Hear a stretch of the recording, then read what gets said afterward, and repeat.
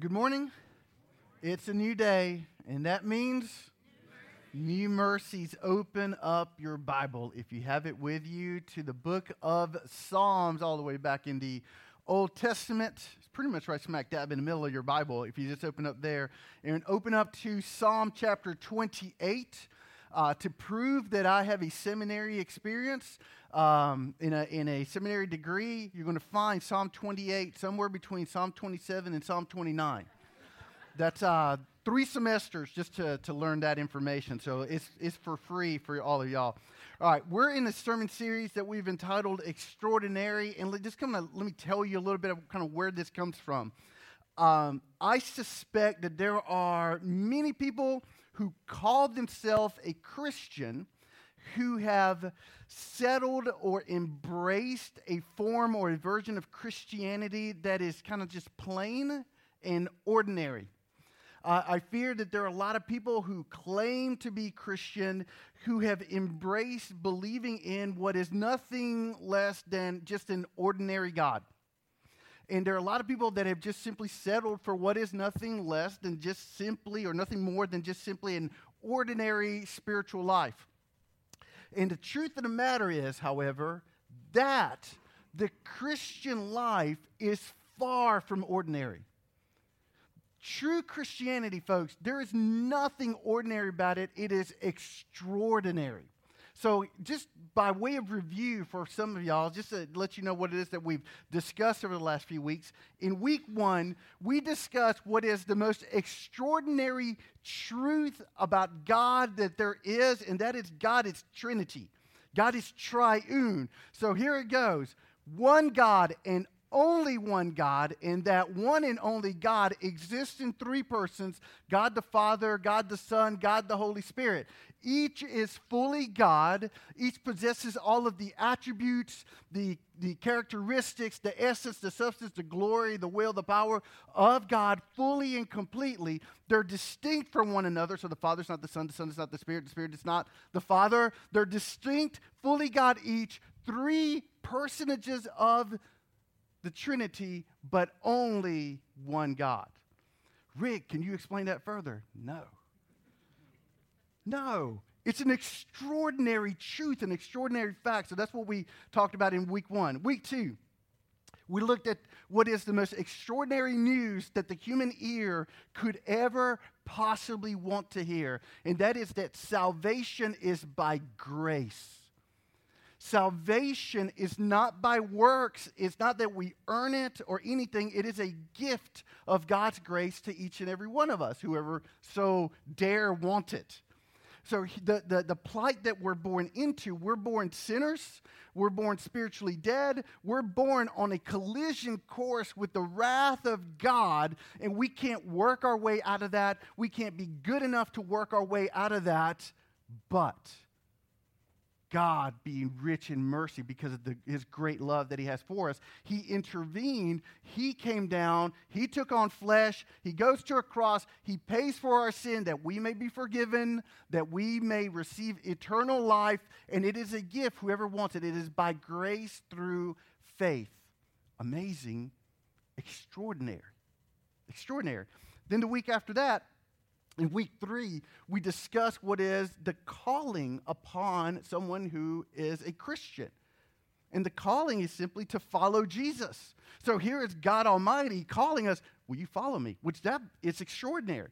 Well, that is the very definition of what faith is. Faith is following. So it's not just believing in Jesus, but believing in Jesus to the point that we actually follow Him. That's true faith. That's what we're called to follow Jesus. Extraordinary, little old me in all of my sin. God Almighty saying, let's crew up together. Follow me. Then last week we looked at the fact that extraordinary living means extraordinary giving. That God gives new mercies to us in order to give new mercies through us.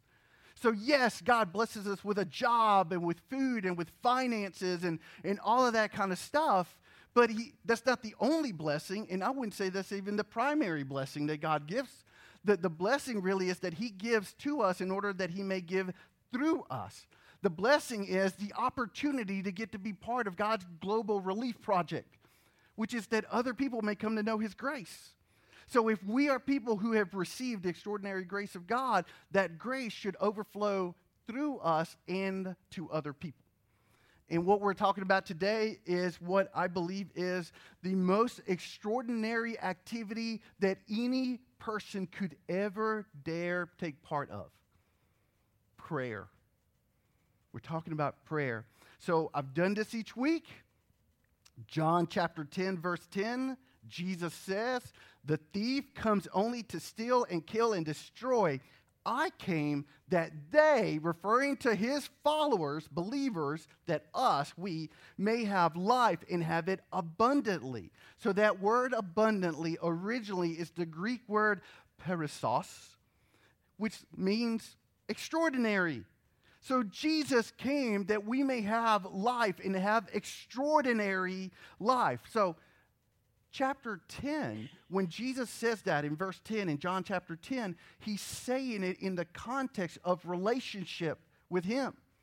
Go back and read John chapter 10. It's a beautiful text of the Bible. In John chapter 10, verse 3, Jesus lovingly refers to us as his sheep. His sheep. And we hear his voice. And he knows us by name and he leads us. It's in the context of relationship. In John chapter 10, verse 14, Jesus says that he's the good shepherd. He knows us and we know him. It's in the context of that Jesus is saying, I came to give you extraordinary life. So you know what Jesus is saying? Savoring a personal, genuine, sincere relationship with God. That's the extraordinary life that he came to give us, that we may know God and experience him in our life. And what makes prayer so extraordinary is that prayer is the supernatural means given by God by which we partake of this relationship with God. So what is prayer? We stumble over this sometimes, but prayer quite simply is speaking with God. It's conversation with God. And sometimes that gets lost on us a little bit. Those of us who've been in church more than 10 minutes, you have the opportunity to speak with Almighty God. Folks, that's extraordinary. All-powerful creator who made the universe and created galaxies and stars and nebulas and suns and moons and planets and quasars and black holes and all of that out there, that God, the God of all power and all glory, says, let's talk. Let's convo. Share your heart with me. Share your thoughts with me. Let's commune. Is that not extraordinary? I mean, how many of us have ever had a conversation with an amoeba? Probably not ever. If you have, let's talk afterwards. May need to get you a little bit of help. Why not? We're human. We're way up here on the pecking order. An amoeba, we can't even see it, really. You know that there is a far greater distance between us and God than there is between us and an amoeba. And that God Almighty, who sits enthroned over the heavens and the earth, he says, let's talk. Talk to him. Folks, that's extraordinary. And it's prayer is speaking with God. Well, that's what it is, but I'm not sure that our struggle with prayer is defining it or explaining what it is. I think most of us understand, if we've been in church for more than 10 minutes, we understand that prayer is speaking with God. I think our issue is understanding what it's for. So that's really where we're camping out today, is explaining and understanding what prayer is for. So C.S. Lewis, famous Brit, last century, wrote Mere Christianity. If you're a follower of Jesus and you've never read Mere Christianity, it is a must-read. He wrote the Chronicles of Narnia. Oh, now everybody knows what I'm talking about. Okay, so he wrote the Chronicles of Narnia. My favorite C.S. Lewis book is The Great Divorce. If you've never read The Great Divorce, it is amazing and wonderful. I try to read it once a year, and you can read it in one weekend. That's why I like reading it, because it's really short. Amazing, brilliant theologian, scholar, Christian. At one point, he was going through a particularly rough patch. in life. His wife had just died of cancer. All this stuff is going on. Really tough time. And a friend of his comes up to him and says, I know how hard you've been praying, and now God is answering your prayers. And this is how C.S. Lewis responded. That's not why I pray. That's not why I pray. He doesn't pray to God to get answers to his prayer. That's not why I pray to God. I pray to God because I can't help myself. That's different. I pray to God because I'm helpless. I pray because the need flows out of me all the time, waking and sleeping. This is what prayer's for. It's not to get help. It's to go to the helper. Prayer is not to get help. It's to go to the helper. Folks, there is an infinite chasm between those two things. Praying simply for what I need and want versus praying just to get close to God. Prayer is to get close to the Lord. A lot of you know I've got like 4 kids at home, and so it's crazy. The little one's 3.5, little Eve. And so she's in that stage where we got to play tag every day. So she comes up, you it. And so I'm always it. All right, that's fine. Roar, start chasing her around the house. Beeline to Jamie every time. She grabs Jamie around the legs, and she's like, home base. Home base. That is prayer. God is home base. So when we pray, we're going to safety. We're going to our strong tower. We're going to our refuge. We're going to our haven. We pray because we are always in great need. And we pray because we are in a relationship with the God who is our helper. So if there's anyone in this room who desires to experience an extraordinary life, the one that Jesus gives, just know that it cannot be enjoyed apart from praying to the God who gives that extraordinary life. So let's get into Psalm 28.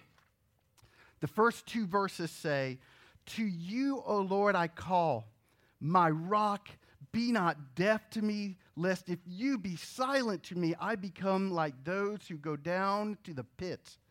Hear the voice of my pleas of mercy when I cry to you for help, when I lift up my hands toward your most holy sanctuary. So Psalm 28 was written by David, the same David who killed the giant Goliath.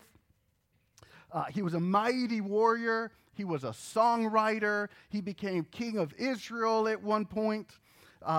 He's the one that God himself referred to as the one who has a heart after mine.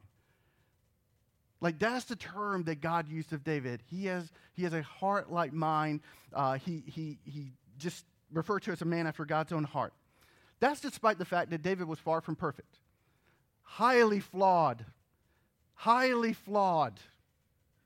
far from sinless. And despite that, God said, he's a man after my own heart. You know why God said that?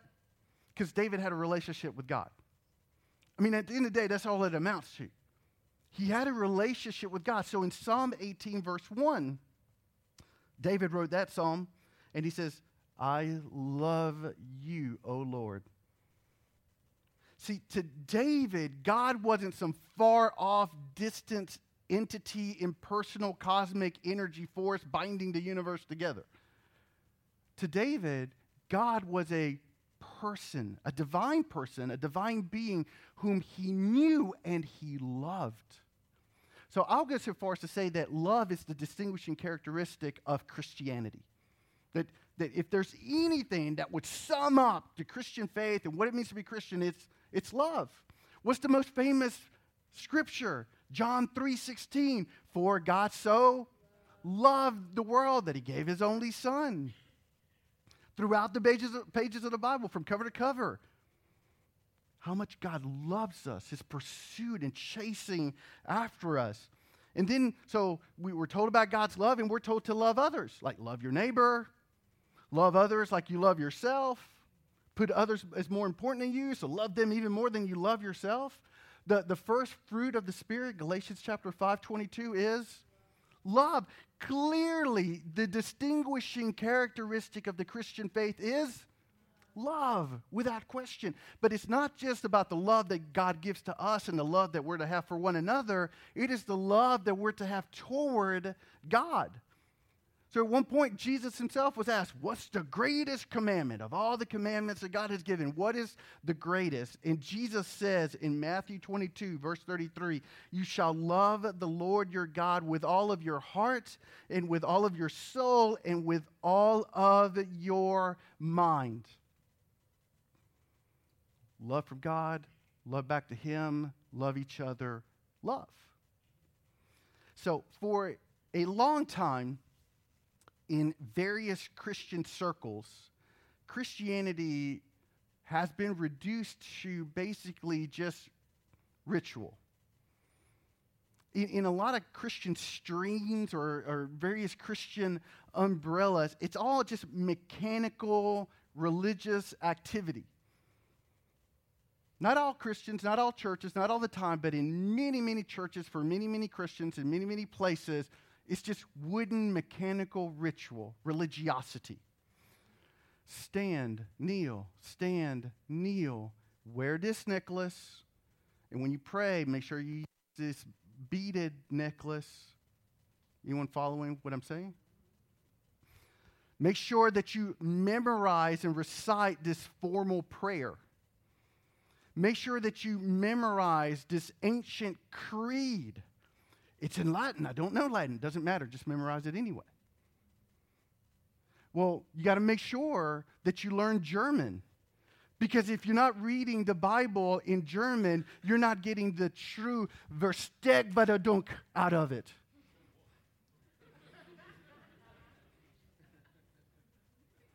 Make sure you go to catechism class. Make sure you go. And above all, don't you dare not eat Chick-fil-A once a week. Because that's Christian chicken. And so you got to have that ritual in your life. So for many Christians in many circles, Christianity is simply just wooden, mechanical, religious activity. So what happened, in proper response, here comes what we would call like the modern evangelical movement. And say it's not ritual, it's relationship. Real quick, I got to go back. Not all ritual is bad, by the way. The Lord's Supper is a ritual. Baptism's a ritual. Just doing it for the sake of doing it, mindlessly not knowing why we're doing it, that's a problem. That's ritual that's wooden and mechanical. But ritual can be good. I digress back. Anyway, here comes the modern evangelical movement. It's not about ritual, it's about relationship. Well, that's true, but then here's what I fear. That the word relationship now in certain Christian circles, folks, it's just mindlessly cliche now. I mean, it's like a bumper sticker. It's almost like the punchline to a joke. It's gotten to the point where if we're not careful, it misses the mark of what it's trying to accomplish. What you need is a relationship with Jesus. Okay. Hello, God. My name is Rick. How are you today? I want a relationship with you. That is great. Now that you have a relationship with him, go to church, give money, go on mission trips. Like, if we're not careful, folks, that is just as wooden and mechanical as standing, kneeling, standing, kneeling, standing, kneeling. What we need to do is understand what is meant by relationship with God. And it means this: love. Loving God with all of our heart and soul and minds. It is loving him who first loved us. So I ask you, do you recognize how much God loves you? Do you understand to the degree that God loves you?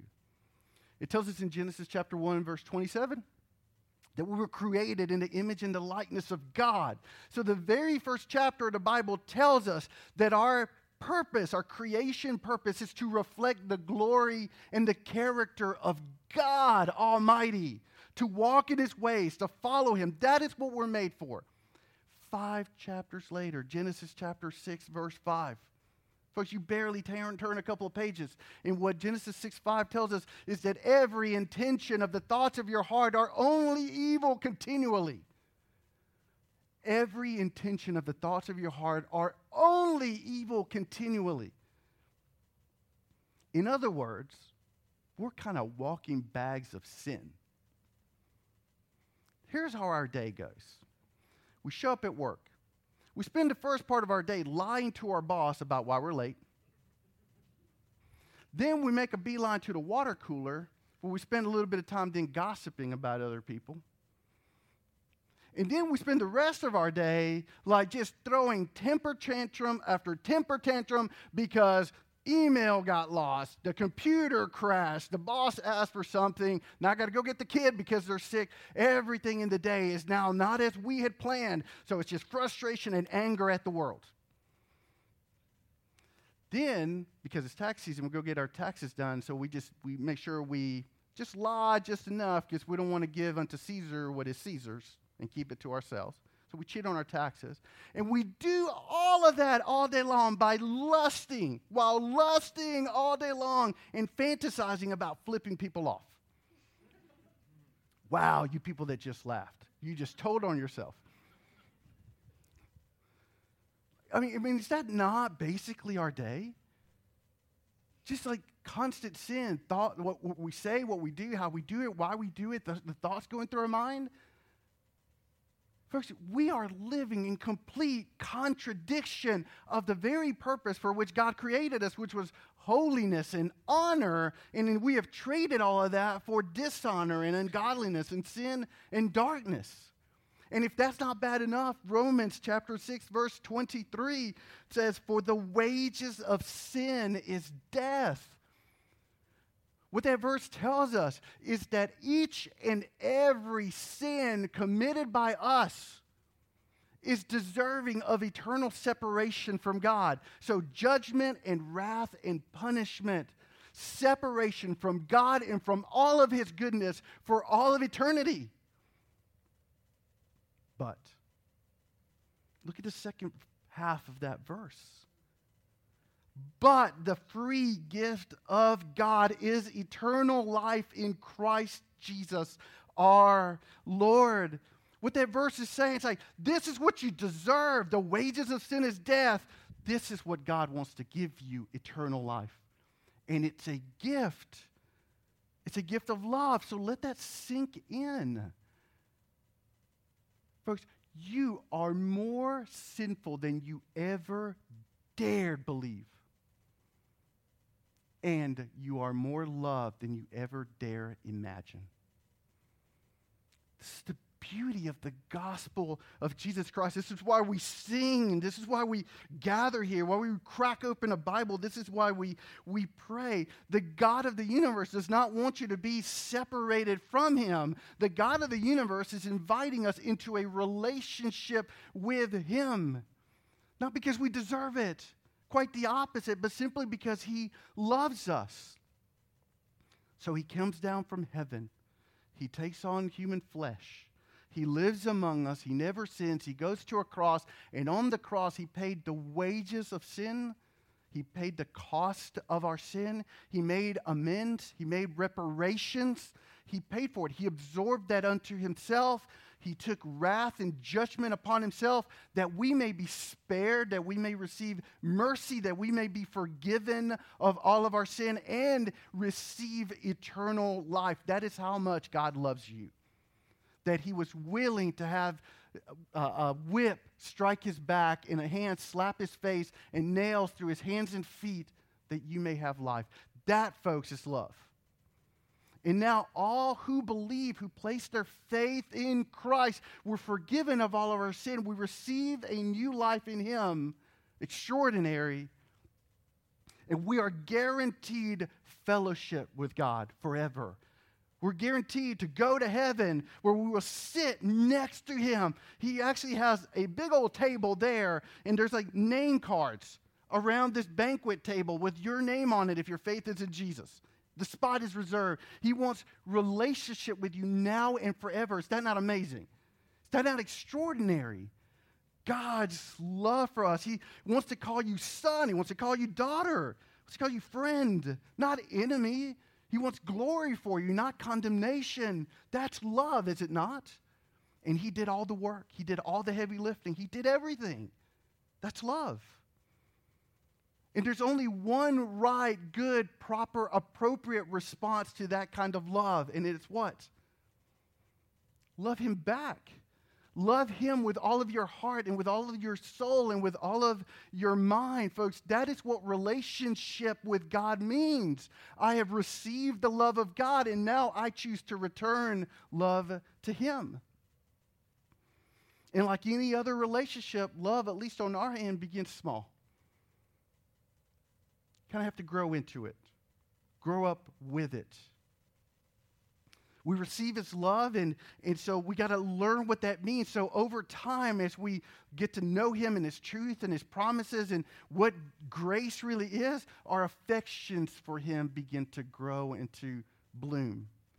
And it's in response to learning just how merciful he has been to us. It's because of that, then we begin to love him by being loyal to him and faithful to him and obedient to him.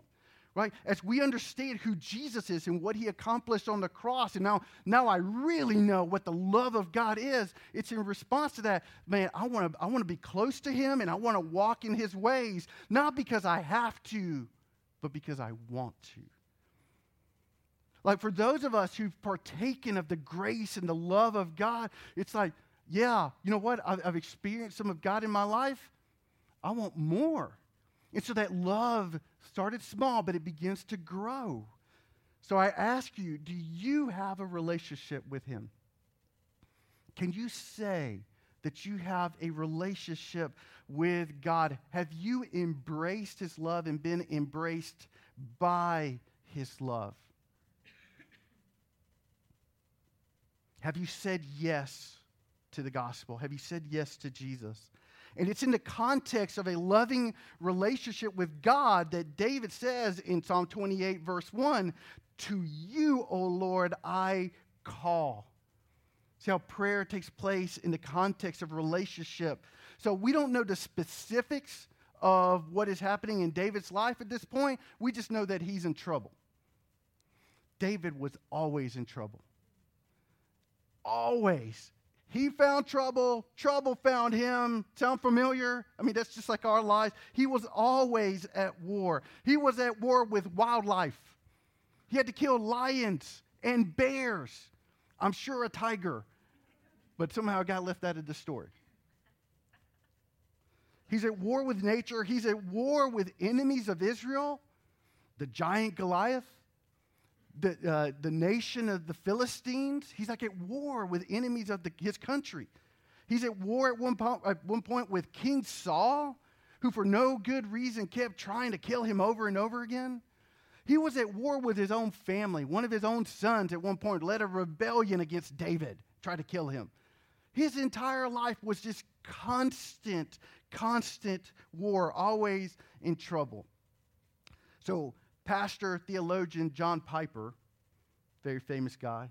Some consider him the fourth member of the Trinity. I might not go quite that far, but anyway, smart dude. He's written a lot of books. In one of his books, Let the Nations Be Glad, he says this: life is war. That's not all it is, but it is always that.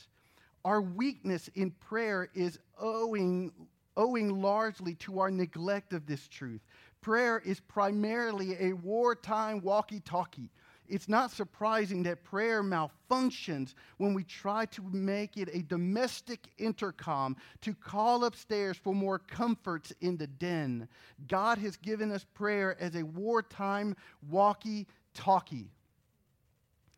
So here's the thing. Now, we may not be at war with lions and tigers and bears.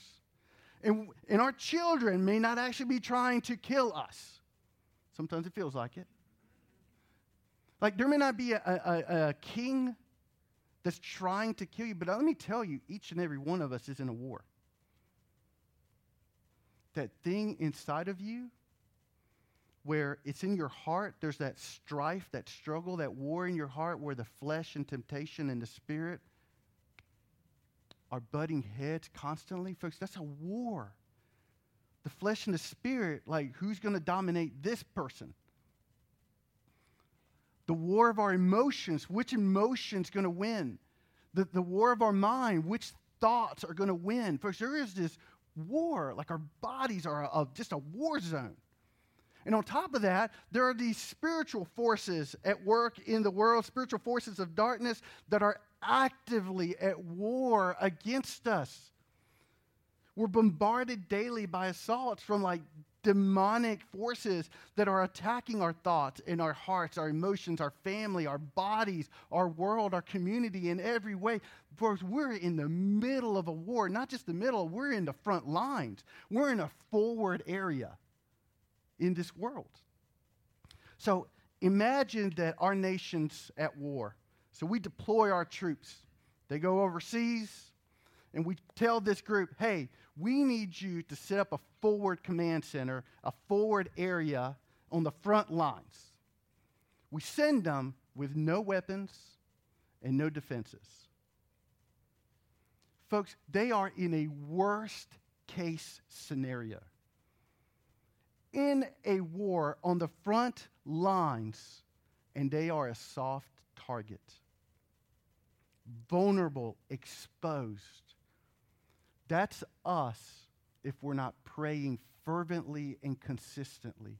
We're in a war, we're on the front lines, and if we're not praying, we are a soft target, vulnerable. We are easy pickings. And that's the point of that C.S. Lewis quote that I read earlier. I pray because I am helpless. I pray because the need flows out of me all the time, waking and sleeping. We're in a great war and we are in great need. And so like David, we need to call out to God. Otherwise, we're vulnerable and exposed, a soft target. So we need to pray. So in Psalm 28, verse 1, it says that David calls out to God. It's a trust thing. It's a trust thing. He goes to God because he knows he can trust God. And the reason he knows he can trust God is because he has a relationship with God in which in every battle, in every skirmish that he's ever experienced, God has shown up. Every time. There's lions and bears. King Saul, his son Absalom. Every time God showed up. There's a track record. There's a history between him and God. So when the next battle came up, he says, I'm going to go where I know I get help. So he runs to home base. He runs to God himself for safety. So the question is, where do we go when we're under attack? Because what you go to is ultimately what you trust. What you go to for strength or what you go to for comfort or what you go to for help is what you trust. So let's be careful and let's be honest, because some of us, the first thing that we do when bad stuff happens, we run to our friends. We get on the phone, you won't believe what just happened to me. And there's nothing wrong with having close friends we can lean on. But what does it say when we go to people rather than to God? Some of us run to Cheetos. I've had a bad day. I'm under attack. I need pizza. And I need ice cream and a 2-liter Mountain Dew. Well, what does that say? That comforts me more than going to God. And some of us, we run to Netflix. And we'll binge watch however many seasons of whatever until our brains are coming out of our ears. But what does it say? That I'd rather be distracted by something like that than rather go to God. So some of us go to alcohol. Some of us go to drugs. Some of us go to cutting. Some of us go to pornography. It's a distraction. What does that say about what it is that we really trust or think that we need? Like some of us go to the beach. That's my safe haven. Life is awful. I just need to get my toes in the sand. And I mean, yeah, that's fun and all well and good, but what does that say if that is what my heart wants as a first before going to the Lord? Or some of us go to superstition. If I just wear this crucifix, I'll be all right. No. Ozzy Osbourne wears one every day. I'm pretty sure he's not all right. Folks, what we need to do is to run to God. Run to home base. And we need to see God the same way that David saw him in Psalm 28:1. He says, He is my rock. Is that how you see him? Your fortress, your haven, your stronghold, your helm's deep. Is he your rock that you run to? You know, I'll say this. One mistake that many of us make is thinking that we go to God in order to get the protection down here. So, God, give me the protection that I need down here. Folks, that is not how this works. Look at verse 7, Psalm 28:7. The Lord is my strength and my shield. In him my heart trusts, and I am helped. See, God doesn't give us strength. He is our strength. There's a difference. Folks, he doesn't give us a shield. He is our shield. There's a difference. There's a difference. Praying is not about getting help. It's about drawing near to him who is our helper. There's a difference. Safety isn't something that God gives us apart from himself, as if he's sprinkling protection dust. All right, you need some protection. Here you go. You need a little bit something. All right, catch. Like he's not doing that. Safety is not found apart from God. It's found in the Lord. It's in him. So praying is about running to our shepherd. It's about running to home base and safety. Praying is about loving that, enjoying that loving relationship with God. And like any other relationship, it's a two-way street. So look at verse 1 again, Psalm 28:1. David says, God, don't be deaf to me. Don't be silent. It's what he's saying in that verse. Because prayer is two-way communication. It is a conversation. He's saying, don't be deaf. Listen to me. I'm speaking, Lord. Don't be silent. In other words, God does speak. Every time, watch this, every time we pray, every time God speaks. Every time God communicates back. Every time. Now, sometimes, now this is rare, it might be an audible voice. Highly rare, happened only a few times in the Bible, but God, if he so chooses to speak out loud, so be it. Sometimes I prefer it. Then again, I might be like the Israelites that say, oh no, that's enough, Lord. Okay? He can, so you might do that. Typically, the way that God does communicate when we pray to him is an inward impression. He impresses something upon our hearts. He shares something with our mind. He enlightens our mind. He speaks to our spirit. He brings conviction to bear. He pours peace into our soul that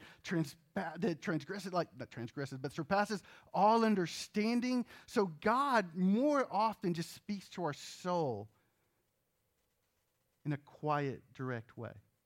But there's also a third way in which God speaks.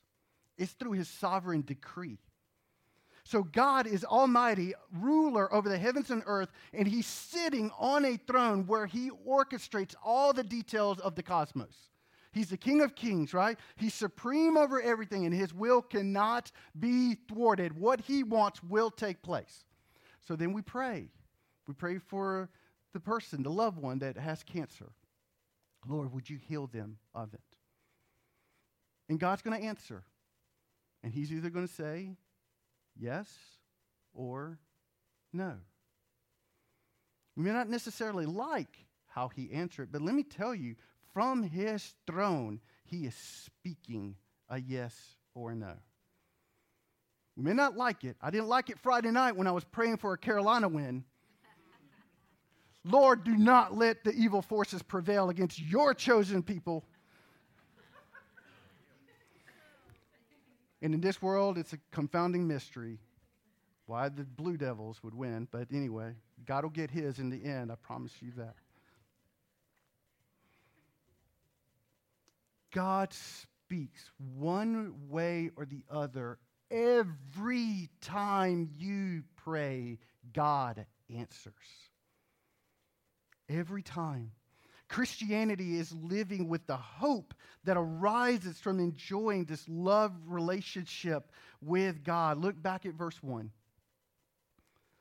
Lord, if you don't listen to me, if you don't speak to me, then I'm no different than the people who are in a pit.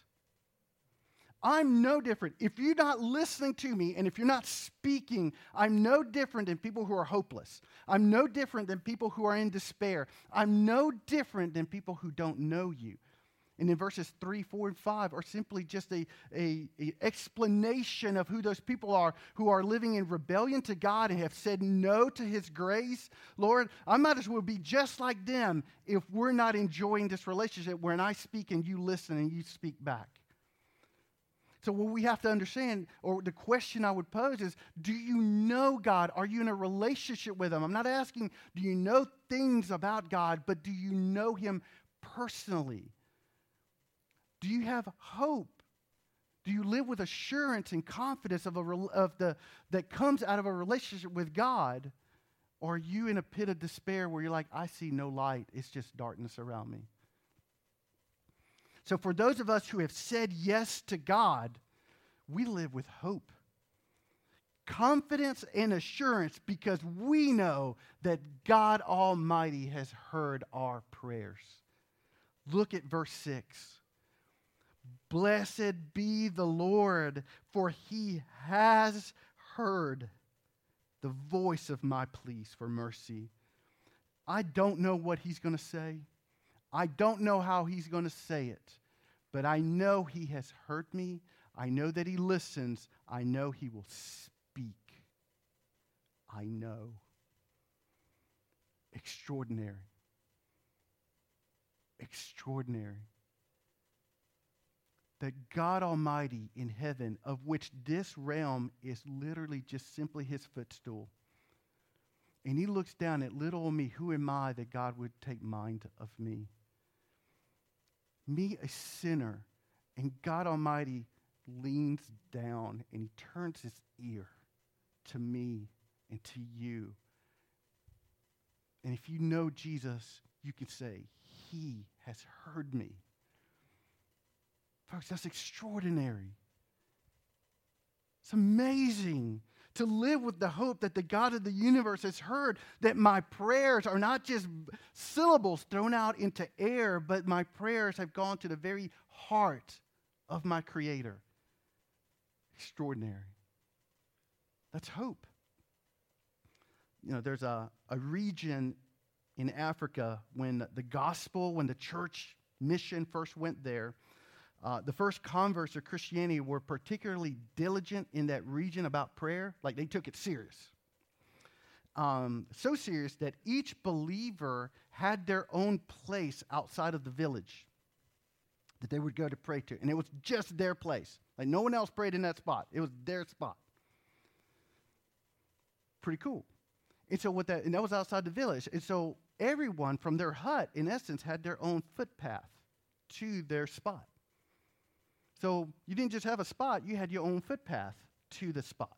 And it was yours. It was your prayer spot, your footpath.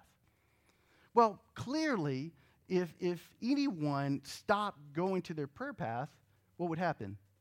Brush, weeds, grass would start growing over it. And so the believers there in that area, they were so concerned for one another and they so cared for one another that whenever they would take notice that there was grass growing, you know what they would say? And this is a custom, an expression that's now still alive there. Friend, there's grass on your path. Meaning, you're not praying the way that you should, are you? You're not praying as often as you should. It just became an expression. Ephesians chapter 3, verse 20 says, now to him who is able to do far more abundantly than all we ask or think. So those words, far more abundantly, translate one Greek word, uper eperisou, which means super extraordinary. It's what that word is. What that verse tells us is that God can do far, way more beyond anything that you can imagine. Anything that you can imagine. He can do super extraordinarily beyond anything that you can ask or think. What Ephesians chapter 3 tells us is pray extraordinary prayers. Because there's an extraordinary God who is not only capable of answering the prayer, when he answers it, he can do so in an extraordinary fashion, super extraordinary fashion. So I ask, do you believe that? Do you believe that that is true, that God can do way more than you can ever possibly ask? Do you believe that? Because if you do, may there never be any grass on your footpath. I believe that we are suffering more than we should, that we and our families are sicker than we need to be, and the reason why is because there's grass on our footpath. We're not praying as much, as fervently, as often as we should for ourselves and for one another. We're in a spiritual war under assault, and we're soft targets so long as there's grass on our footpath. We're easily rocked because we're not calling out to the rock, because there's grass on our footpath. Folks, I ask that we would change that real quick and in a hurry right now. May we be a people of which there is not a blade of grass on our footpath. Here's how. These are just simple steps. Once a month, average month, 720 hours. I'm asking for 1 hour. Usually it's the third Sunday of the month in the evening. We have a monthly prayer time. It's not tonight, it's next Sunday from 6 to 7. This room should be full of people praying with and for one another. That's one way of keeping grass off of our footpath. 1 hour out of the month. Nowhere near enough. So on Sunday mornings from 9:50 to 10:15, we call it our pre-service prayer service. That's really when the service begins, in all honesty. Folks, we do it in the office because we can. We probably should be in that other room because there should be so many people. For us to get together, in neither one of these places do you need to pray out loud. It's not more spiritual to pray out loud. What's supernatural is what happens when God's people just happen to be together and they are listening to each other's prayers and God's Spirit is at work. But I mean, showing up, and I'm not even asking for every Sunday. It's like it's a floating shower. You can come in at 9:40 and leave at 9:45 if you have to, or come in at 10 and leave at 10:15. You don't have to be there the whole time. And maybe not every week, but once or twice a month. Just float in, float out, and to hear people pray, to pray for the church and the service and the advancement of the gospel. It's an amazing thing. I asked that we would use our Facebook group in a way to pray for one another. Our group is only for people who attend Anthem. So let's share our prayer requests with one another there and like it and share it. Well, not share it, but comment on it. I'm praying for you. Well, let's use it that way. It's just one way. We have a church app, a mobile church app. How fancy. And on there's these daily prayer points. And so we could all pray the same thing every day. We're praying together. It's just something to prompt you and remind you, I need to be praying. I need to be praying. I don't want grass on my footpath. I know Jamie and a few other ladies, I think it's Friday mornings, they get together and all they do is just pray. Oftentimes, kids are sick, so they can't show up. So what do? They call in and they put it on speakerphone and they just pray for one another over the phone. How many guys actually text me, hey, praying for you? Or how often should we be doing it for the, hey, do you need anything to pray for? You know, Jesus said that his house should be a house of prayer. You know that the house is the people. Folks, the people we, Anthem Anthem Church, anthemers, we should be a people of prayer. May there not be a single blade of grass on our footpath. If you want to enjoy the extraordinary life that God gives, you got to pray. It's about a relationship with God where you're receiving love and you're giving love and you're running to Him who is your helper. So let's practice that right now. Let's bow our heads and close our eyes. And let's just pray. And the praise team, they are going to lead us in a closing song. And I'm just going to ask for you guys to just pray.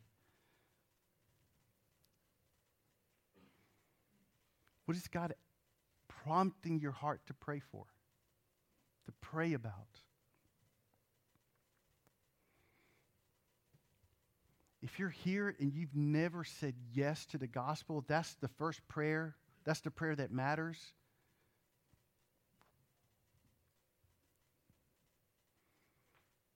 If you've never said yes to Jesus, start there. God, I confess my sin to you. I need your love. I believe, Jesus, what you did on the cross. I give my life to you.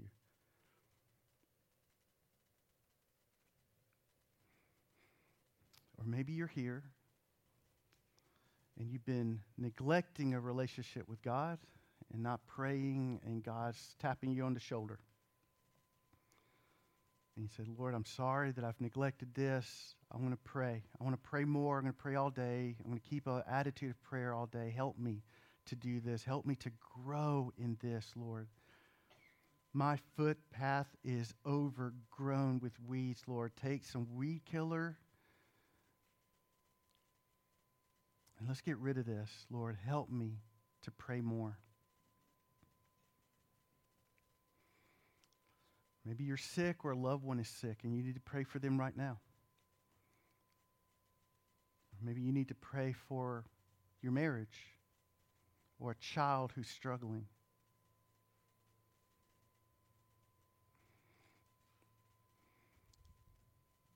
Maybe you need to pray over your finances, your job, your employment.